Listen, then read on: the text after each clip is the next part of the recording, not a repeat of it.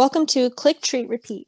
This is a horse-focused podcast discussing positive reinforcement training, equine management and welfare, and other horse-related topics. So let's get started.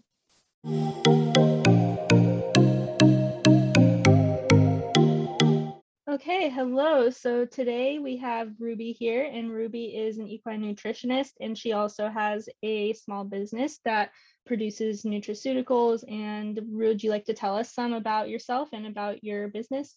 Yeah, so I think you kind of covered the big stuff. I'm an equine nutritionist, and I focus on holistic equine nutrition.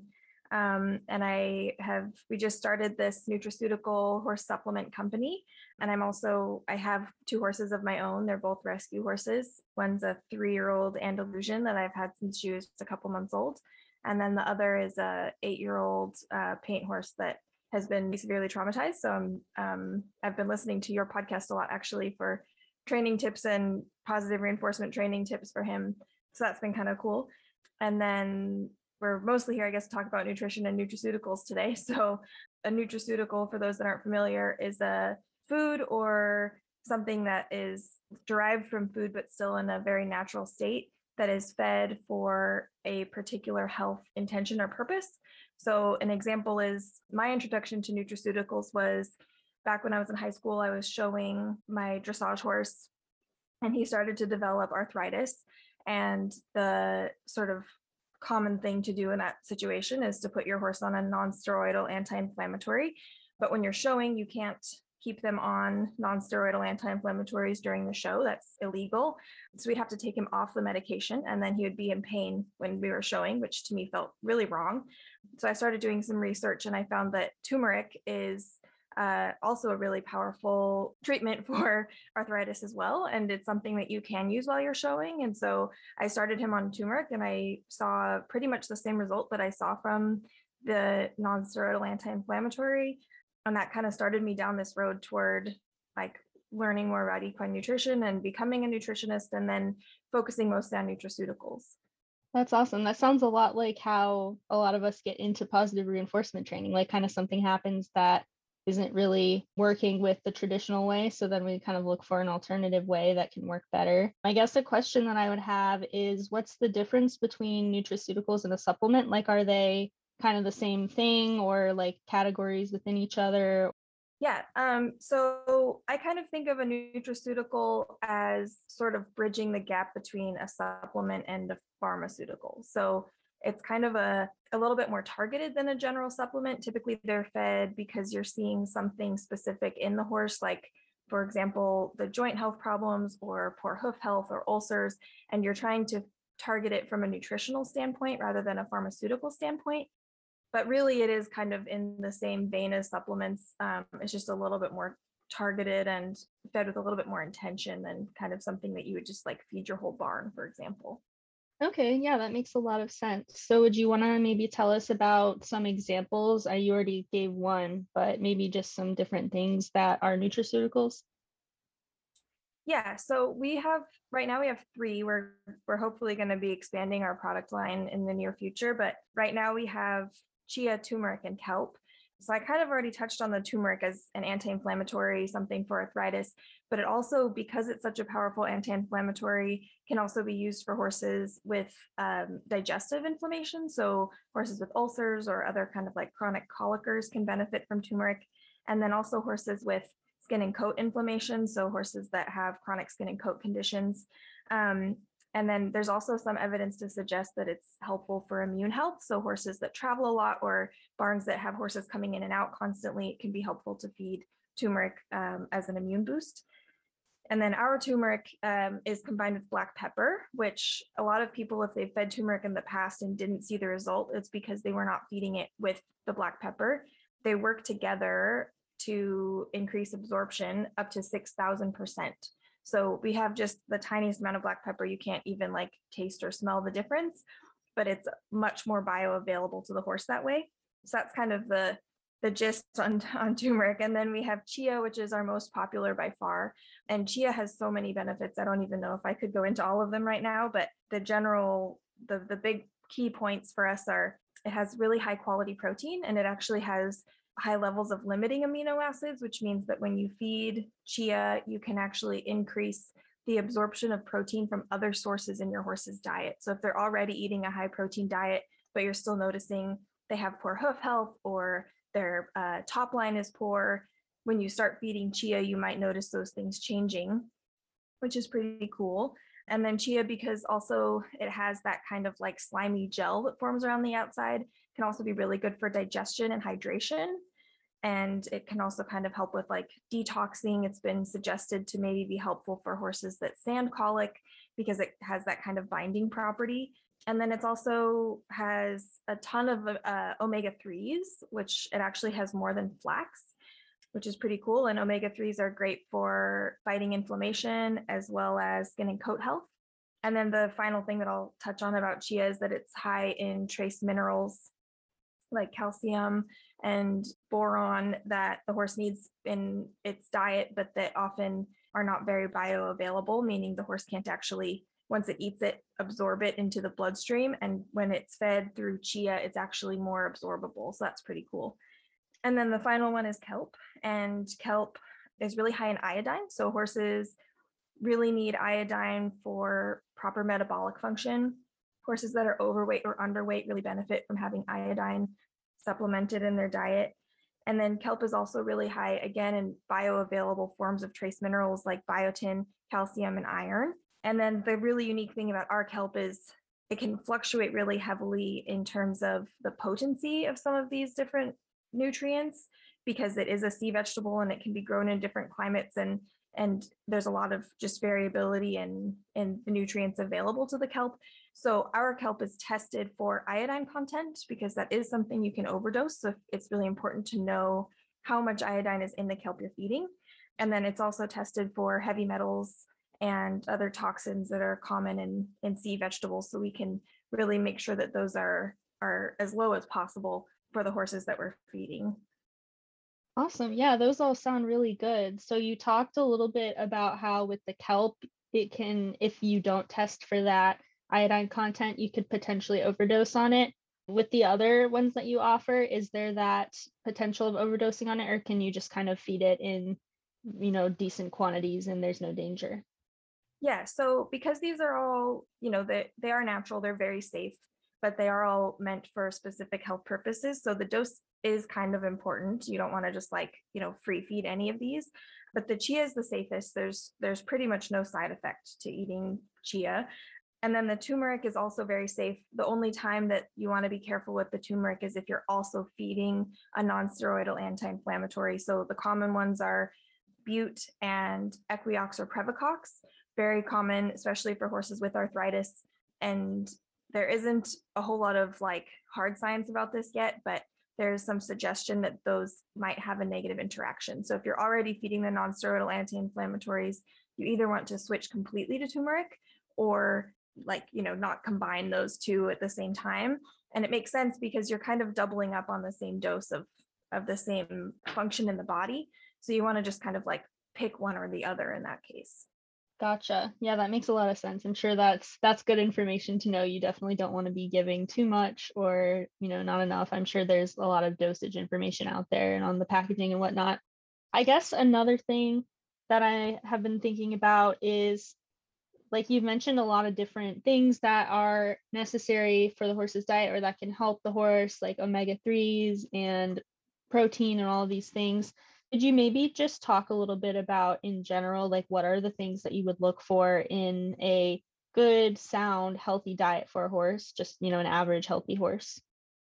Yeah. So this is kind of it's definitely a broad question. And I definitely am a fan of creating a specific diet for each horse because depending on age and breed and activity level and where you live and all these things, there can be some variation.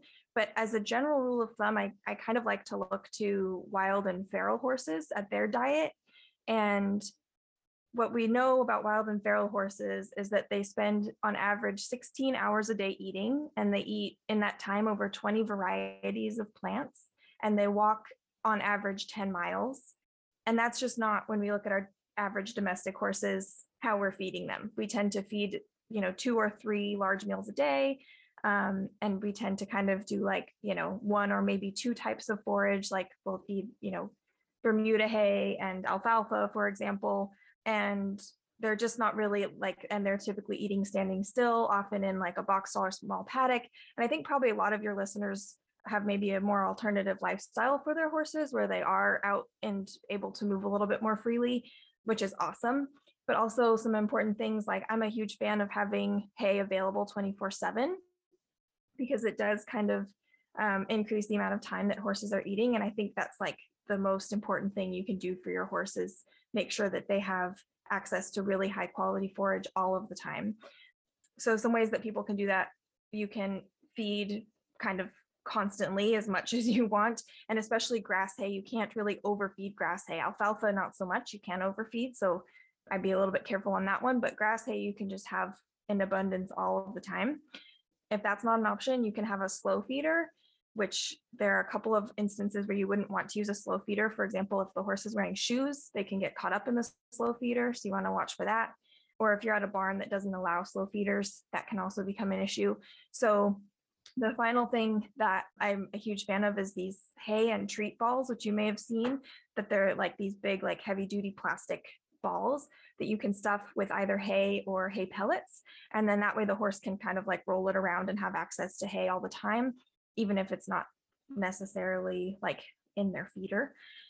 So that's the biggest one. And then the second one that a lot of people don't think about, and that I certainly didn't think about for most of my life, is minerals. So a lot of people like will go to the feed store and grab a bag of minerals and, give the scoop whatever the packaging says.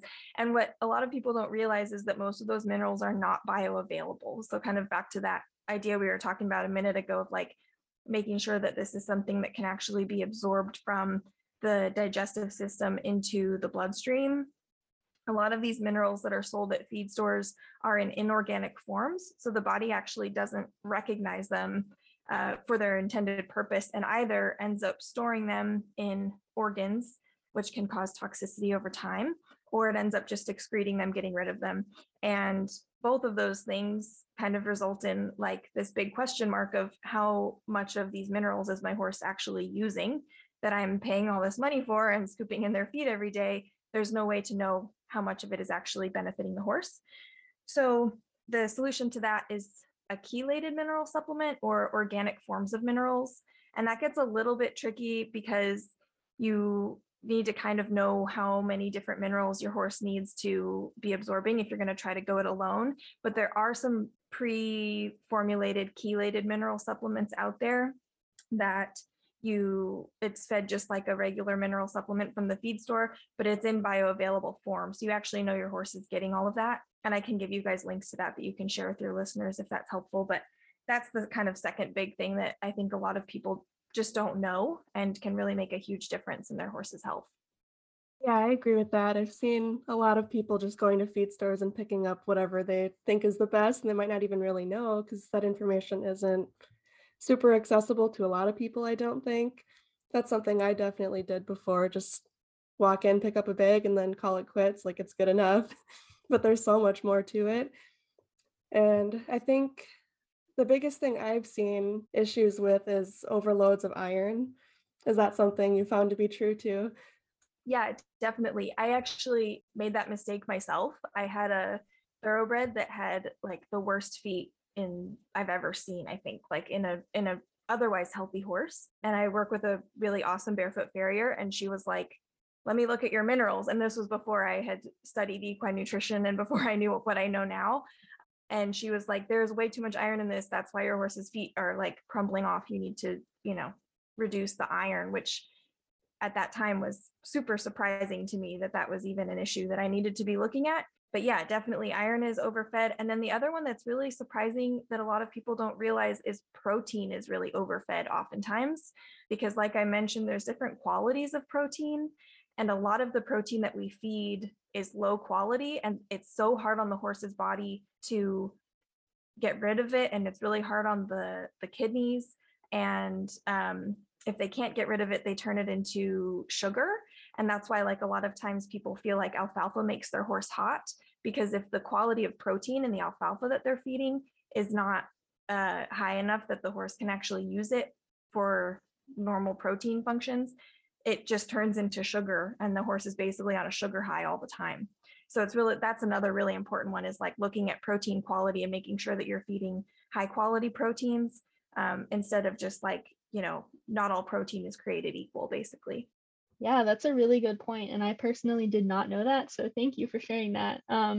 Then I guess another thing that I was thinking too, that I feel like is often misrepresented on a lot of food labels and things like that, is like the sugar or NSC content of, it'll say low sugar, low starch and everything. But when you actually look at the label, you see that it actually has pretty high percentage of NSC content. Do you find that to be the case as well? And what tips might you have for people to be able to accurately understand not just the sugar content, but also the other things that you mentioned with the protein and everything? Yeah, absolutely. So sugar wise, so NSC stands for non-structural carbohydrates. So there's basically two types of carbohydrates. There's the kind of complex carbohydrates that are really fiber, and that's super important for our horses because the way their digestive system works, they rely really heavily on a strong microbiome, and that microbiome lives off of fiber. It's true for us too, but it's kind of a different level. Like if we were to like go out in the field and eat a clump of grass, our body would not know what to do with that. But the horse's body like thrives off of that really intense fiber. So that's basically one type of carbohydrate. And then the other type of carbohydrate is a non-structural carbohydrate, which is essentially just turns to sugar, or it is sugar already. So that can be like anything starchy. Most grain is really high in non-structural carbohydrates. So what you need to do basically is every feed bag and most supplements and most treats and all these kinds of things will have a label or a category on the label that says NSCs. And that's what you need to look at. And it should be definitely under 15% and hopefully under 10% in your horse's total diet. So it's important to like look at your treat bags, your supplements, your feed bags, and kind of calculate, add up all of those and make sure that all total in your horse's whole diet, it's under 10%. So that's one thing. And then protein wise, there's a couple things you can do. One is, like I kind of mentioned before, if you feed high quality proteins like chia, it actually makes the protein in things like alfalfa more bioavailable. There are other things you can use too, like sunflower seeds are a really common one. But basically what you're doing is you're increasing the amounts of certain amino acids, which allows the horse to use the rest of the protein a little bit more readily. And then the other option is just to reduce the amount of low quality protein like alfalfa. There's some people that say horses shouldn't eat alfalfa at all for this reason. I tend to think some horses are okay with some alfalfa, and that's where it kind of gets into the nitty gritty of each individual horse's needs. But typically less alfalfa is more, just mostly because of that protein issue. But there's so much information out there, it's like kind of hard to know where to start. But I think as long as kind of you're coming from the right place of like wanting to learn more and you're reading the nutrition labels and looking at mostly that NSC content, I think you're kind of off to a good start already.